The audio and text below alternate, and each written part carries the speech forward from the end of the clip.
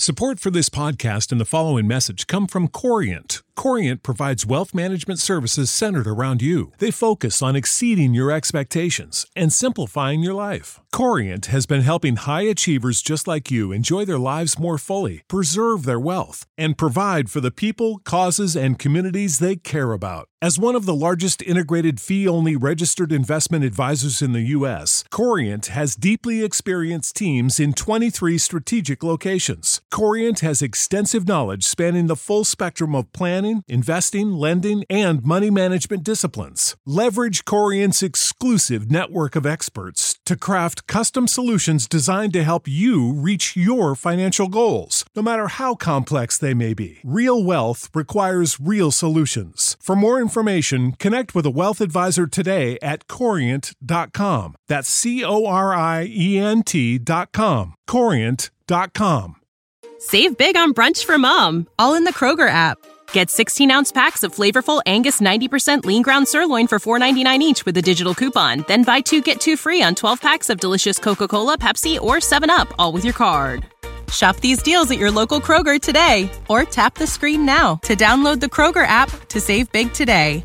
Kroger, fresh for everyone. Prices and product availability subject to change. Restrictions apply. See site for details.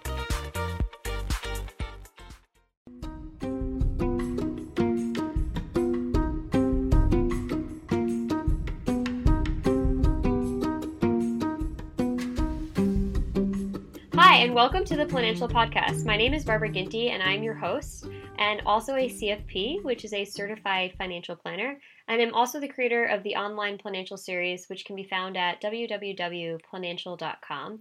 And I have my guest here today, Rachel. And Rachel, tell us a little bit about yourself. So how much do you make, and what is your job? So I work as a family nurse practitioner. I'm new to it and grateful to have a job. I'm just finishing school. And congratulations. Thank you so much. How long have you been in it? I've been doing it for 2 full weeks. I just got my first paycheck. Congrats. So this is well timed to plan my finances. Perfect. Thank you.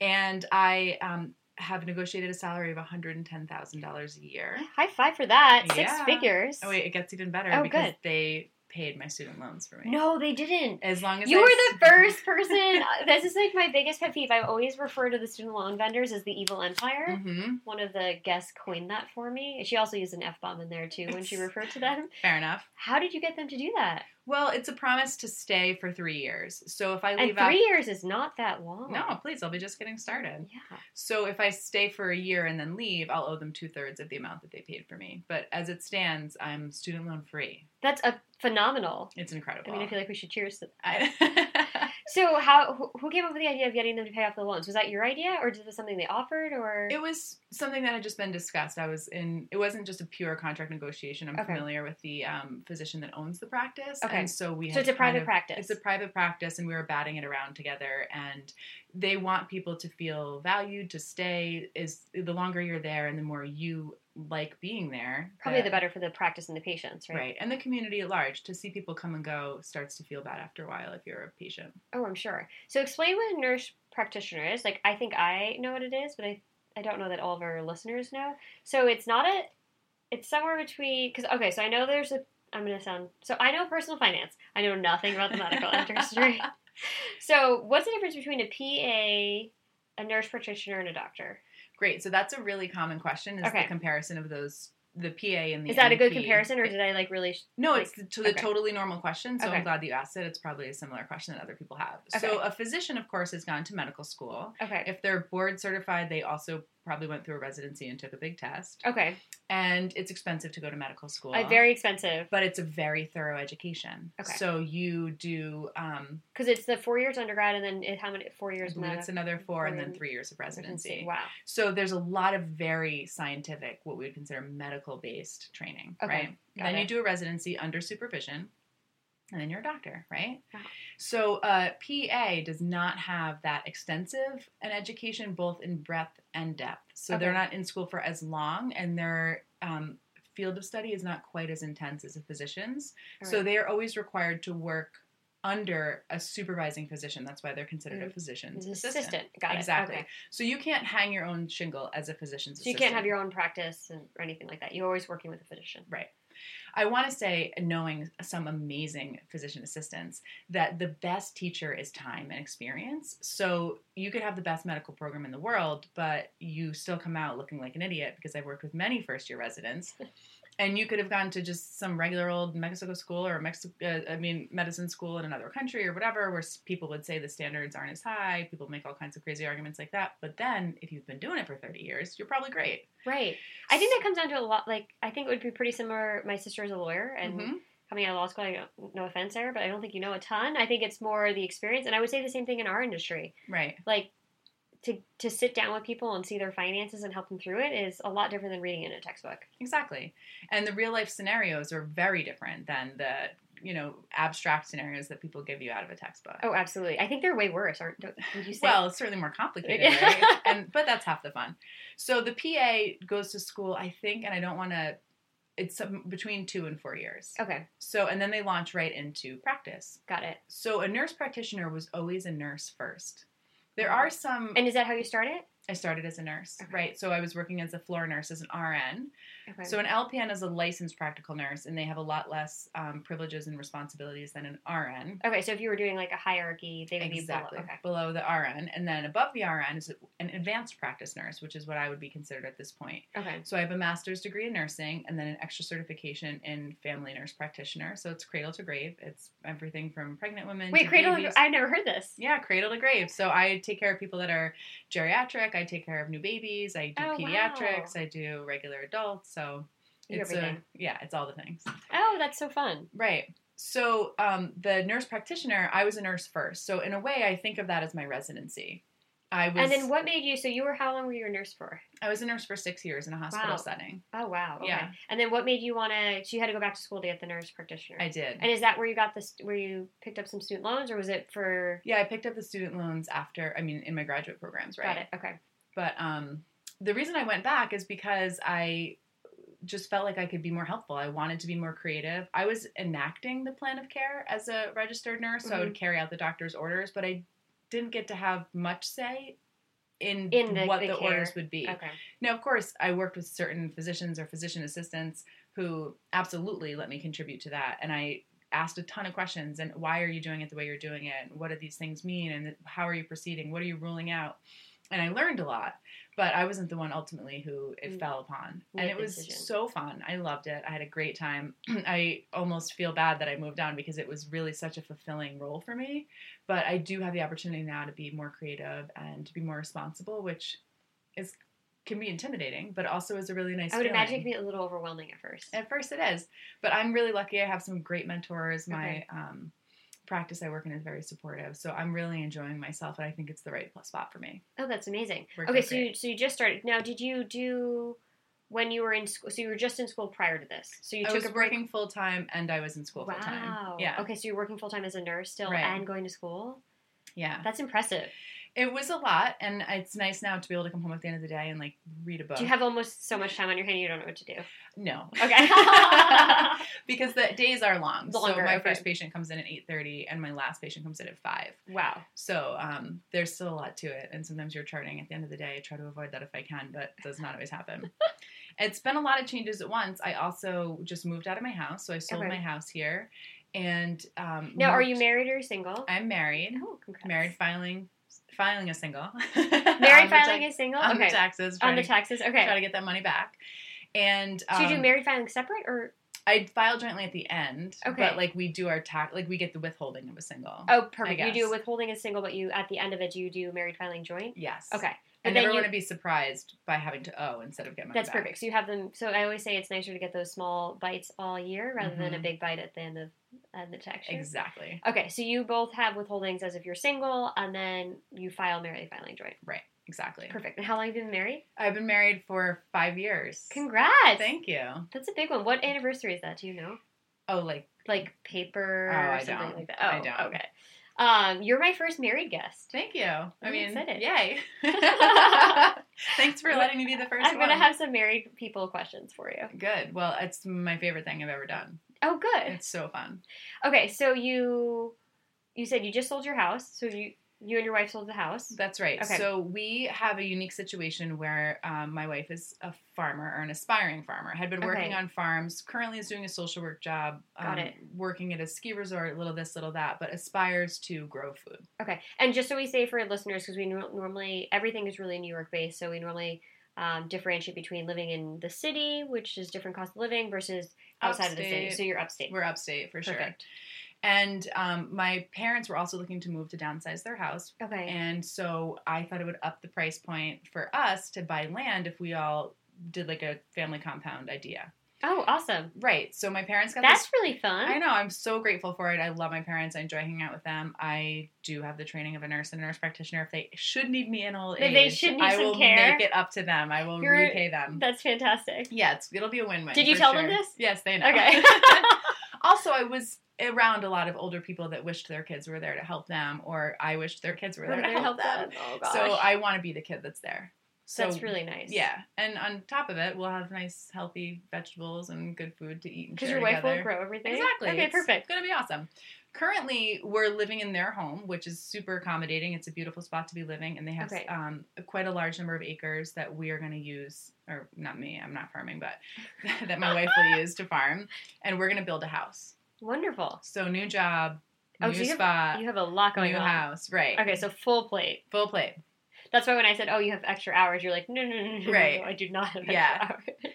And it's good to be here with you because I feel a little bit overwhelmed about how to proceed, given that it's a unique situation. Absolutely. And I would like, farming is one of those things that you can incur debt very quickly, and it's hard to have a profit. Yes, right. It is. And so I would like to have the income that's being made by my wife continue to fund the farm until she's working there full time, and then for her not to be relied upon for income to maintain our life.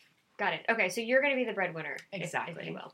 Okay, and so you're making the 110. Now, is that a jump up from what you were making before as a nurse? It is. Oh, can you tell me? I was making, I think, $65,000 a year as a nurse, so it's almost double. Almost double. Mm-hmm. And you have no debt. And I have no debt. Oh, I love We have a debt. car loan that we have, I think, let me see. I wrote it down for us. $6,000 left prepared. on. I know, I tried to prepare. So we have $6,000 left on that. Okay, so what's that? So let's go over high level your expenses. I know they're going to change a bit depending on with building a home. Right. But so right now, are you living rent free? I'm living rent free. Oh, I love that. I know. I'm telling you, I'm just like in this perfect, beautiful little nest.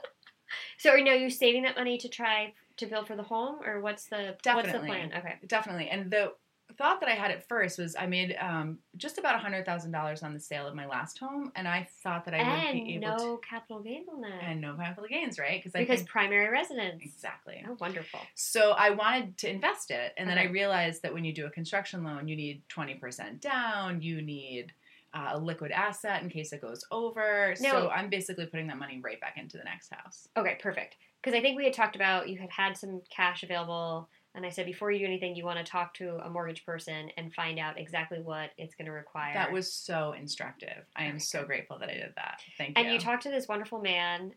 We'll let him remain anonymous for the time being, but I think he's going to be one of our guests. We're going to do a couple specials with, I guess the only way to describe it would be like a specialist in an area, but he's a mortgage specialist. Right. And so he went over with you how to do a construction loan, which is totally different than a mortgage. It's so different. And I had just had a mortgage, and the process wasn't simple, but it ended out simple for me. And this feels like a much bigger project. You can't even get the loan until you have approved plans. So now you've had to pay an architect out of pocket, right? Draw it out. You have to have percolator, like the perk tests. You have to have an engineer come and make sure that you can have a septic there. So there's a lot of out-of-pocket costs before a lot of work. you even, right. A lot of work. Coordinating things. In 2 nights from now, I'm having the architect and the builder come over and meet together. Okay, yeah. So tell me your vision. What's the plan for the house?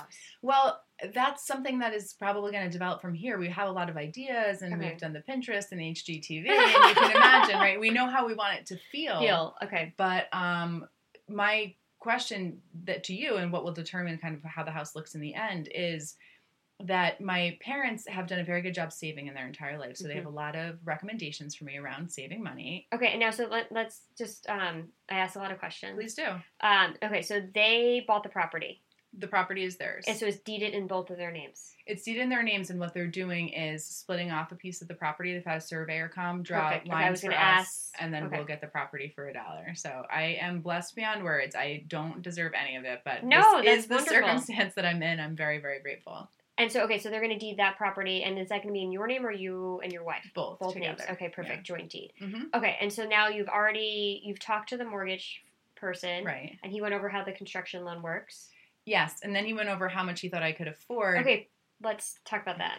Right. Because he's very conservative, the exactly. person. So he told me what the bank would give me. Which is going to be much more than what he would probably recommend. Exactly. So that was an amazing recommendation you gave. And if people do have him on the podcast, he's worth listening to. He breaks it down in terms of what's realistic. Well, because the thing is, I feel like what happens is you go into a bank and they approve you for a mortgage that technically you can afford based on your income.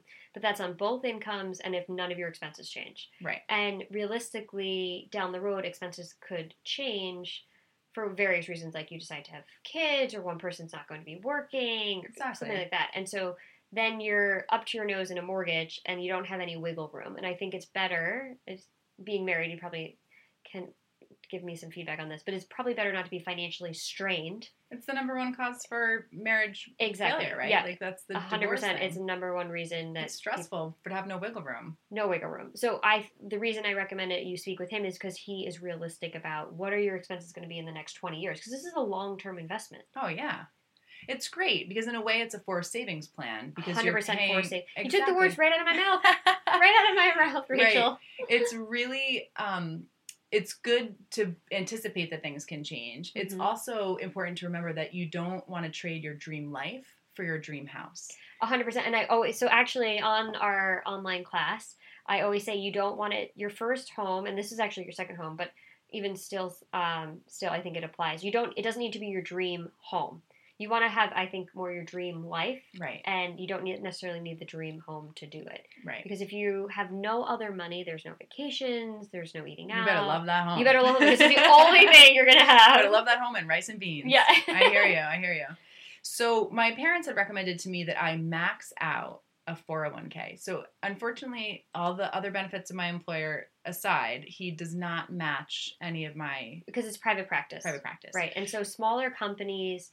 Just to give the listeners an idea. So with smaller companies, they don't even have a 401k. They just have a simple IRA. Do you know if he has a 401k? I believe it's a true 401k. Okay. But there's no match. There's no match. Okay.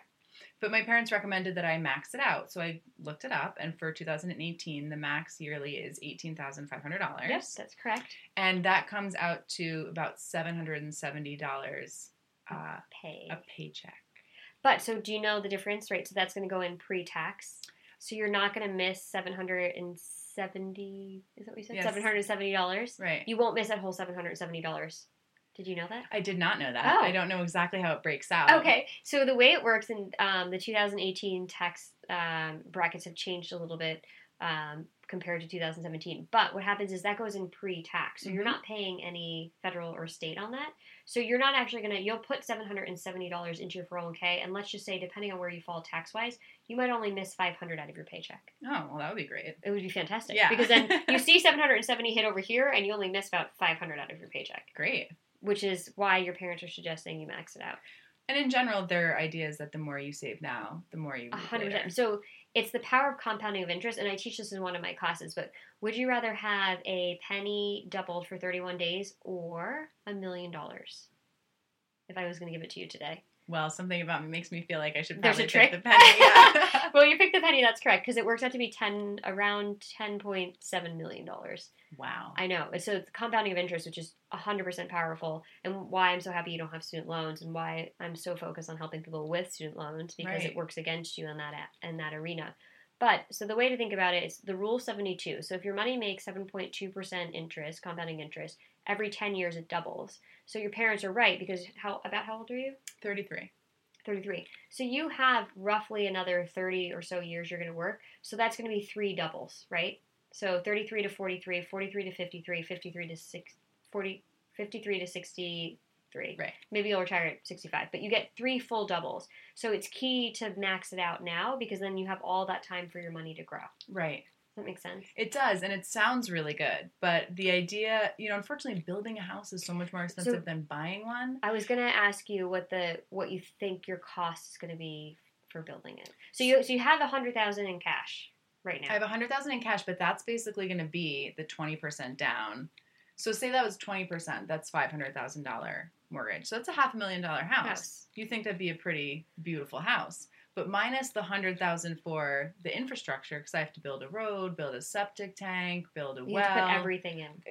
Bring the electric over. I was going to say you have to run the electric. You have to all get the stuff. Do you have to put the poles up too? It's underground, actually. So okay. We have to figure out how to get, which I'm sure is more expensive. So that's a significant amount of money. The builder had said to me somewhere, his estimate was between like $70,000, but I'm accounting for 100 because you know how things go. Yeah, it always goes over. No, you definitely want to have a buffer. So then you have $400,000 for a house. But the industry right now, unfortunately, is about $200,000 to $250,000. No, $200 to $250 a square foot. So let's say it's a $400,000 house, which is my $500,000 loan minus the infrastructure. Right. At $250 a square foot, it's like $1,500, and that includes 1,500 square feet, and that includes the garage. So I'm going to have a $500,000 money spent with a pretty modest sized house. Right? Not what you would picture for $500,000. Certainly not the house that I just came from, and at a much more reasonable price. Okay, so let's take a step back. So how much? So you have no debt. Did you write down any debt? No, it's just this. We paid off the student loans this year for her. Okay, perfect. Mm-hmm. So no debt. Do you have any other savings besides the $100,000? Even though that's a substantial amount of savings. Did you do through when you worked in the hospital? Did you do the 403b there? I had a they matched me in a 401k there. Okay. And I have $21,000 in that account. Oh, awesome. Okay, right. Good. So you have another savings account. And we both have a Roth. So my Roth has $50,000 in it, and hers has about 11. Great. So the Roth is what you do after tax. Right. And I love the Roth, but it's actually my favorite vehicle. Yeah. So it's fantastic. I like to always see people with a Roth. If I have a 401k, do I still do the Roth?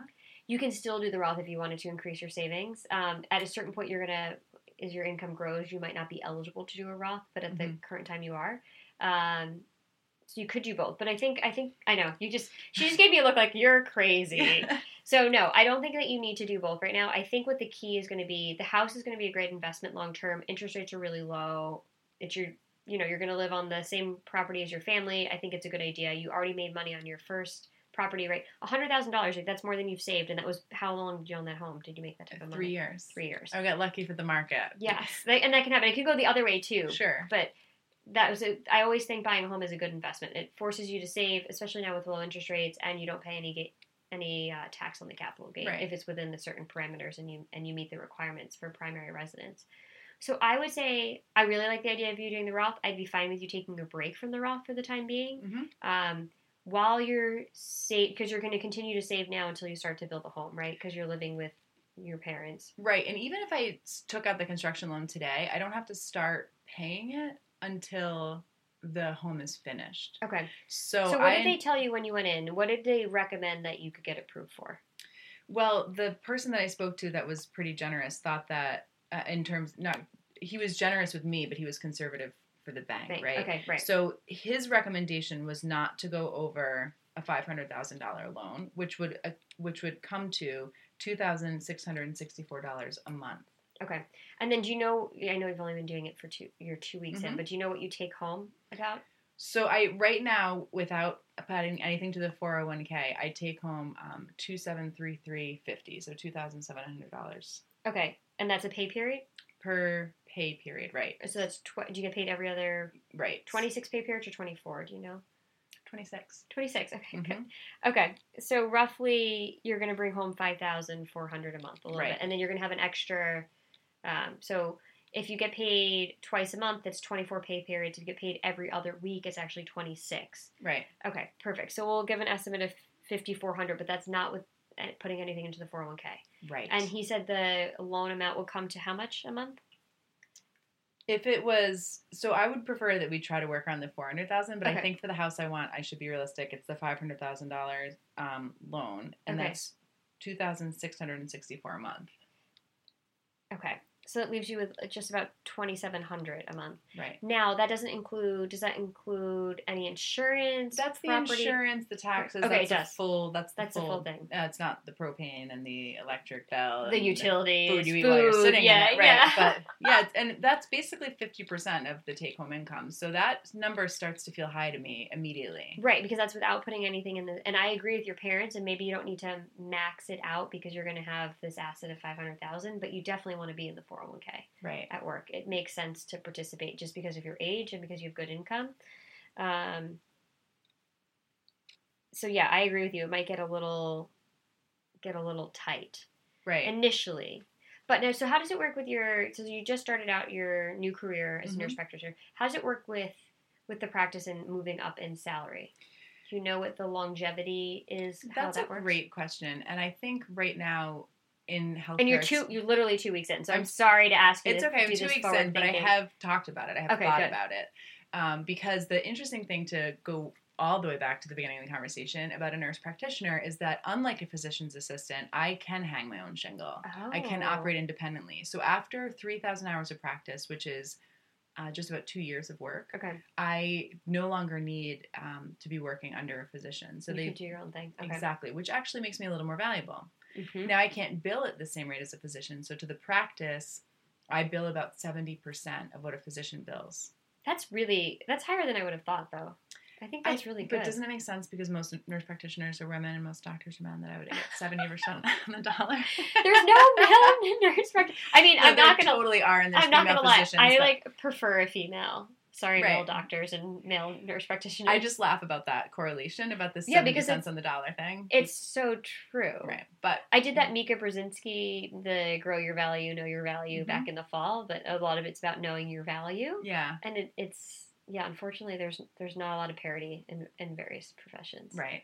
And truthfully, the amount of loans that a physician has coming out of medical school are higher than this. That's true. That's very true. And honestly, their education is much more extensive, and they deserve to be rewarded for that. But as time goes on, we said before, the true education is experience. Mm-hmm. And if I'm a capable practitioner, I'm very valuable to a practice. Oh, absolutely. See people efficiently, you have good outcomes, people are doing quality-based reimbursement now, so the better outcomes you have, the more valuable you are. So I anticipate that in the future, I would be able to renegotiate my salary. The tricky thing about healthcare is that the little guys are getting swallowed up. I was going to say, and I mean, not that that's what our podcast is about, but it seems like they're going towards I almost want to call it a conglomerate. I would say it is a conglomerate. Where you go in and everything's in one facility, the blood, the GY, the primary, the neurology, everybody's in one office. And those places tend not to be really great to work for, because you lose kind of the community vibe and it becomes a little profit driven. One day, hopefully one company will own everything, and that one company will be the government. We'll have healthcare for all, but not to get political. So as it stands, I do worry that the sweet little practice I'm in could be swallowed up, although I hope it's not. So if that happens, but I have independent practice, I would definitely try to negotiate a higher salary with a bigger company. And then in terms of this company, again, I am taking new patients. I'm having growth for the practice. That's good. So I think in a few years, once I am able to practice independently, I'd probably like to revisit the idea of salary. Okay. So I think, honestly, you can definitely, and I'm glad that you met with the person that I know who handles mortgages. But if he thinks that you can swing that financially, I would agree. I think it'll be a little tight initially. It'll be extra tight if I max out the 401k. So I tried to do the math on that. Yeah, I don't think I would max out the 401k. Because what happens is then if there's an emergency, now what? Right. You now have to either go to your 401k or go to your Roth, and I'd hate to see you pull money from that. Right. Because now you're going to be paying taxes, you're going to be paying an under 59.5 penalty. Because if you take... Wow. Yeah. Did you know that? I did not know that. Okay, so if you take money out of your It's not my money till I'm old? No, it's not your money till you're old. Wow. I know. It's good to save for it, but it's also really important to have a cushion, because those monies are meant for retirement, so therefore the government penalizes you if you take it early. And so if you're under 59.5 and you take money out, and there's a couple of exceptions to that, which I'm not going to go through all the exceptions on the podcast, but if you don't meet an exception, aka your car breaks down and you need money to get your car different towed. than a terminal illness or something. Yeah, different like than a that. terminal illness or first-time home purchase or something to that effect, or death or disability. If you just take it out for, oh my God, we need groceries, we're hungry, Right. you pay a 10% penalty plus the taxes. That's where the farm comes in. Oh yeah, you're never going to be hungry. You're going to invite me over, right, when you have this Yeah, for sure. homemade food? Okay. So that's why I think initially, once you get your construction loan and you get the mortgage, I wouldn't max out the 401k until you build up an emergency fund. Do you know what an emergency fund is? I call it the oh shit fund. Yeah, or the oh shit fund. Yeah, that works too. Rainy day fund, oh shit fund. I usually try to keep 3 to 6 months of a mortgage plus expenses in a fund like that. That's exactly. You're really good. Have you listened to all the other podcasts? Of course. Took the words right out of my mouth again. So yes, I would say 3 to 6 months of spending you want to have in cash, readily available. I always like to say it should be out of sight, out of mind, because you don't spend it on your regular monthly expenses. Right. So I would do it. I did another podcast and a girl had it set up where she had out of her paycheck a certain amount went to a separate bank account, and she did it for her car loan so that she always made sure it was paid because she's with the budgeting. But I would do the same thing, so you could have it set up to go to another account readily available but not in your main checking account, because otherwise then what happens is like 1 month you go a little over and you're like, oh, I took $200 out of the emergency fund but it's fine, and then it goes from $200 to $400 to $600 and then you're eating away at it not realizing. Right. So I think it's good to have it outside out of mind. So I would build that up first, because as you know, since you already owned a home, things go wrong. Like a pipe burst or the furnace goes, or it's expensive. Totally. And you don't want to put that on a credit card. Right. And then if you have a house improvement project, what have you, those kind of things that feel like, oh, I really want a pergola, you have to plan that in. You have to plan for that. So I would say I would get into your 401k. I maybe wouldn't max it out at the time being, because I think, as we said, if you end up having to pull from your Roth or your 401k, that's terrible, because you're gonna lose so much. I guess I haven't thought, I know that owning a home is a good investment, but I haven't thought that much about how that compounds versus the compounding of a 401k. Okay. A home, so the hard part about the home is we don't know exactly what the value is going to be in the future, because it depends on where you live and what the home prices are going to be. I would say right now I think it's definitely a good investment because the interest rates are so low. So you're going to spend less on interest than you would. So for instance, when my dad and mom bought their first house, the interest rate was like 16 or 18%. Wow. So compounding, yeah, exactly. Compounding interest is working 100% against you. So to give you an idea, I believe if you bought, and the numbers are a little lesser than what you're going to spend, but if you bought a $150,000 home and put, I guess, $20,000, $30,000 down, so had a mortgage of $120,000 or $130,000 over 30 years with 4.5% interest, you'd pay about $100,000 in interest. So when you get your mortgage, you're going to do a 30-year, right? Mm-hmm. So that's important to do the 30-year because it gives you the flexibility. If a month is really tight, you can still make your payment. 15 years of leaner mortgage, you're going to spend less in interest on the 15-year, and I like that idea, but with where our numbers are, right, it's going to be really hard to make those monthly payments, and you don't want to be in a position where you can't make your mortgage. That's a terrible, talk about financial stress, that's a terrible feeling. Our last home was a 15-year mortgage, and so when I say I made $100,000, what I really mean is I got back $100,000, and part of the reason the number is so high is because I had a 15-year mortgage, and I had paid a substantial amount of it off. Yeah, because that's 100% true, because with a 15-year, it's a leaner mortgage, right, meaning that you pay less in interest and you're paying more principal than you would on a 30-year. And these numbers are 30 years, right? Yes. So 30-year is going to give you more wiggle room on a month-to-month basis, meaning your payment is going to be lower, but you can still have the same effect of a 15-year, because what you can do, I love tricks, what you can do is a principal-only payment. So because you get paid, we should do your budget based on a 24 paycheck annual cycle, and then those extra 2 payments you can use as a principal only or an emergency fund. Great. Yep, you can do one right to principal, and that'll be your principal only payment for the year for the mortgage, which will reduce how much you're going to spend in interest over the 30 years, and effectively reduces your interest rate, right? Because you're going to pay less in interest, and then the other extra paycheck you have, you can put in the bank for an emergency fund. Smart. That's the way I would do it. So I would go back in with your 401k and look to do probably half the money that your parents suggested. Okay. Don't tell them it's just until you get up and running, because what you can do is you can always increase it. So you could do the first year, because I agree with you. I think getting the house built, it's going to cost more money than they say. Right? That's exactly what happens. Right. So I would get in the house, get the mortgage, get the construction loan, get that all taken care of, and then give it a year, build up the emergency fund so I'd have some cash available, and then increase the 401k. Right, until it's just on the edge of comfortable. Exactly. Because what happens is if you go in and do the whole thing at the outset, and now you're building a house, and now we go over, now where do you go for money? Right. Now what? Because I always like to think worst case scenario. We don't want to end up in a credit card, right? Because that's high interest. Right. And we don't want to end up pulling out of your Roth and your existing 401k because now we're paying 10% in a penalty and taxes on top of your already high salary. And I've seen it happen more times than I think most people realize, just being in the healthcare field, about things that strike from left field. And people are so unprepared. And illness or disability of any sort can derail your entire life. And I don't want to have to move out of my home. People don't realize, like, I would imagine you see it too, but I see it as well, where it's better to plan for worst case scenario and ease your way into a situation like what I'm saying. Don't max out the 401k and build a house and move all in 1 year, because then God forbid something goes wrong and that's the time it will go wrong. Right. Now you're really in trouble. Right. So ease your way into it. You can build the house, start your 401k, and then next year we can increase it. And then every time you get a raise, what I would do is split it with yourself. So take 1% for, like, let's say you get a 2% raise. The practice is like, you're doing a great job. You've been here just about a year. You brought in all these new patients. We're billing at 70%. This is fantastic. We're going to give you a 3% raise. Great. 1.5 goes into the 401k and 1.5 goes in your pocket. Half for today, half for tomorrow. Okay. It's an easy way to keep increasing it. Or 1.5 could go to the Roth or something. Yeah, something like that. Oh, I like that you're a saver. Yeah, exactly. Well, I think if we can get by, we don't spend a ton of money. So I think... Because, I think we kind of went a little roughly through your budget, but the car payment seems to be the biggest thing. We have no rent right now at the moment. Right. And the expenses that I anticipate are expenses associated with just running the home. Okay. And, we have a food budget, but we try to do a lot of outdoor activities as our entertainment, and it helps keep the cost of things down. So... Oh, definitely. The one thing I got growing up a lot was it's not what you make, it's what you spend.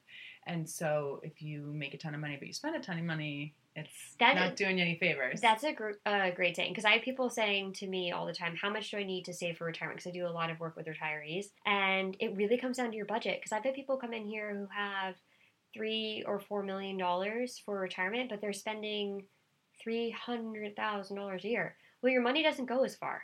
Right. Like, if your budget's $50,000 a year and you have $1 million saved, it's very different than if you have $3 million and your budget's $300-something thousand a year. Right. So, your budget is key to making all of this work. Your money goes much farther if you have a budget and you stick to a plan. I'm grateful to be where I am right now, because 30 years from now is my retirement. So if I can retire having paid off my house, that really changes... Yep, and we have 30 years to save. So they're both of the way I like to think about it, if you can do a visual, it is both trains are running at the same time. Yeah. So you're building your own savings, right? That's the 401k train.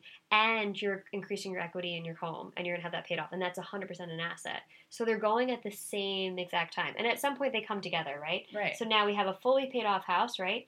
That's worth $500, probably more in the future. Let's just say it's worth $700,000 in the future. And then you have a 401k that you totally saved, and we're debt free.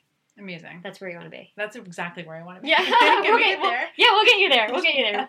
So we normally do a 6-month checkup, but we're not going to do a 30-year checkup, because I hope I'm retired too in 30 years. People probably want to have podcasts then. They'll be like just osmosising through the air. Yeah, probably. There's information they need. You won't even need an app. You right. just dial it up somehow. With your eyeball. Yeah, with your eyeball. God. But I like to do a 6-month checkup. So I'd like to see where you are in 6 months, but I would say start with the 401k, and I would do probably 50% of what your parents had suggested just to get you in. And then I like the idea of the no more than 500,000, because that was what was recommended. And then we can kind of go over, when we do the checkup, about how much you could do as a principal only payment, because you'll have a better idea of where you were budget wise with getting this house built. Right. I do have a question for you between now and then. I don't anticipate moving into the house any sooner than a year. Okay. I also can't contribute to my 401k for a year. So everything I make for the next year, should it go towards the emergency fund? Should it go towards... Wow, so you have a year before you can participate in the 401k. Yeah. Oh, I should have asked you that. Yeah, there's usually a waiting period, and I forgot to ask you. Right. So what I would do is I would get the first thing I would always do is get the emergency fund built. Once you get the emergency fund, I'm like torn between having you do the Roth IRA and put, $5,500 in there, or just put extra cash just for the time being, because I'm just afraid that you might run over with the construction. Right. Get the emergency fund number one, and then I would add a little bit more to the cash account, because what you could always do next year when we're in 2019, if we ended up, let's say, being at budget for the construction, then we could always do a Roth for you, and you can do a spousal Roth for your wife. Mm-hmm. So you could essentially double so she could put $5,500 in hers, and you could do $5,500 to yours. Perfect. But I would keep it in cash until you get the construction going, because I'm just afraid that's going to run over. Right. So step 1, emergency fund. Step 2, house. And then when we get the house built, and we're depending where we are budget-wise, you have too much in the emergency fund, you can do a Roth for both you and your wife. Perfect. Sound good? Sounds like a plan. All right, wonderful. Well, thank you so much for being on our show. Thanks for having me. I've been feeling anxious at this particular moment with everything in turmoil, but I feel like I have a straighter path. Yeah, you're doing a great job. You're doing a fantastic job. I'm really excited for you. So Thank maybe you. we should do your follow-up in a little more than 6 months, so when you have the house kind of up and running. Yeah, I should come back when I have the key in my hand. Yeah, come back when you have the key, and then that'll be your follow-up. We'll go over your budget, how much you should do a principal-only payment, make sure the 401k is set up, because it sounds like we're going to have a year. So for the next year, you're going to build up the emergency fund and some of the cash. Great. I'd be happy to come back. All right, perfect. Well, thank you very much. And once again, this is the Planancial Podcast, and you can check out, we actually do a whole class on home buying, and you can check that out at www.planancial.com, and you can see our online classes. All right, we'll see you next time. Without the ones like you, who work tirelessly to keep things running, everything would suddenly stop. Hospitals, factories, schools, and power plants, they all depend on you. No matter the weather, emergency, or time of day, you're the ones who get it done. At Grainger, we're here for you with professional-grade industrial supplies. Count on real-time product availability and fast delivery. Call, click Grainger.com, or just stop by. Grainger, for the ones who get it done.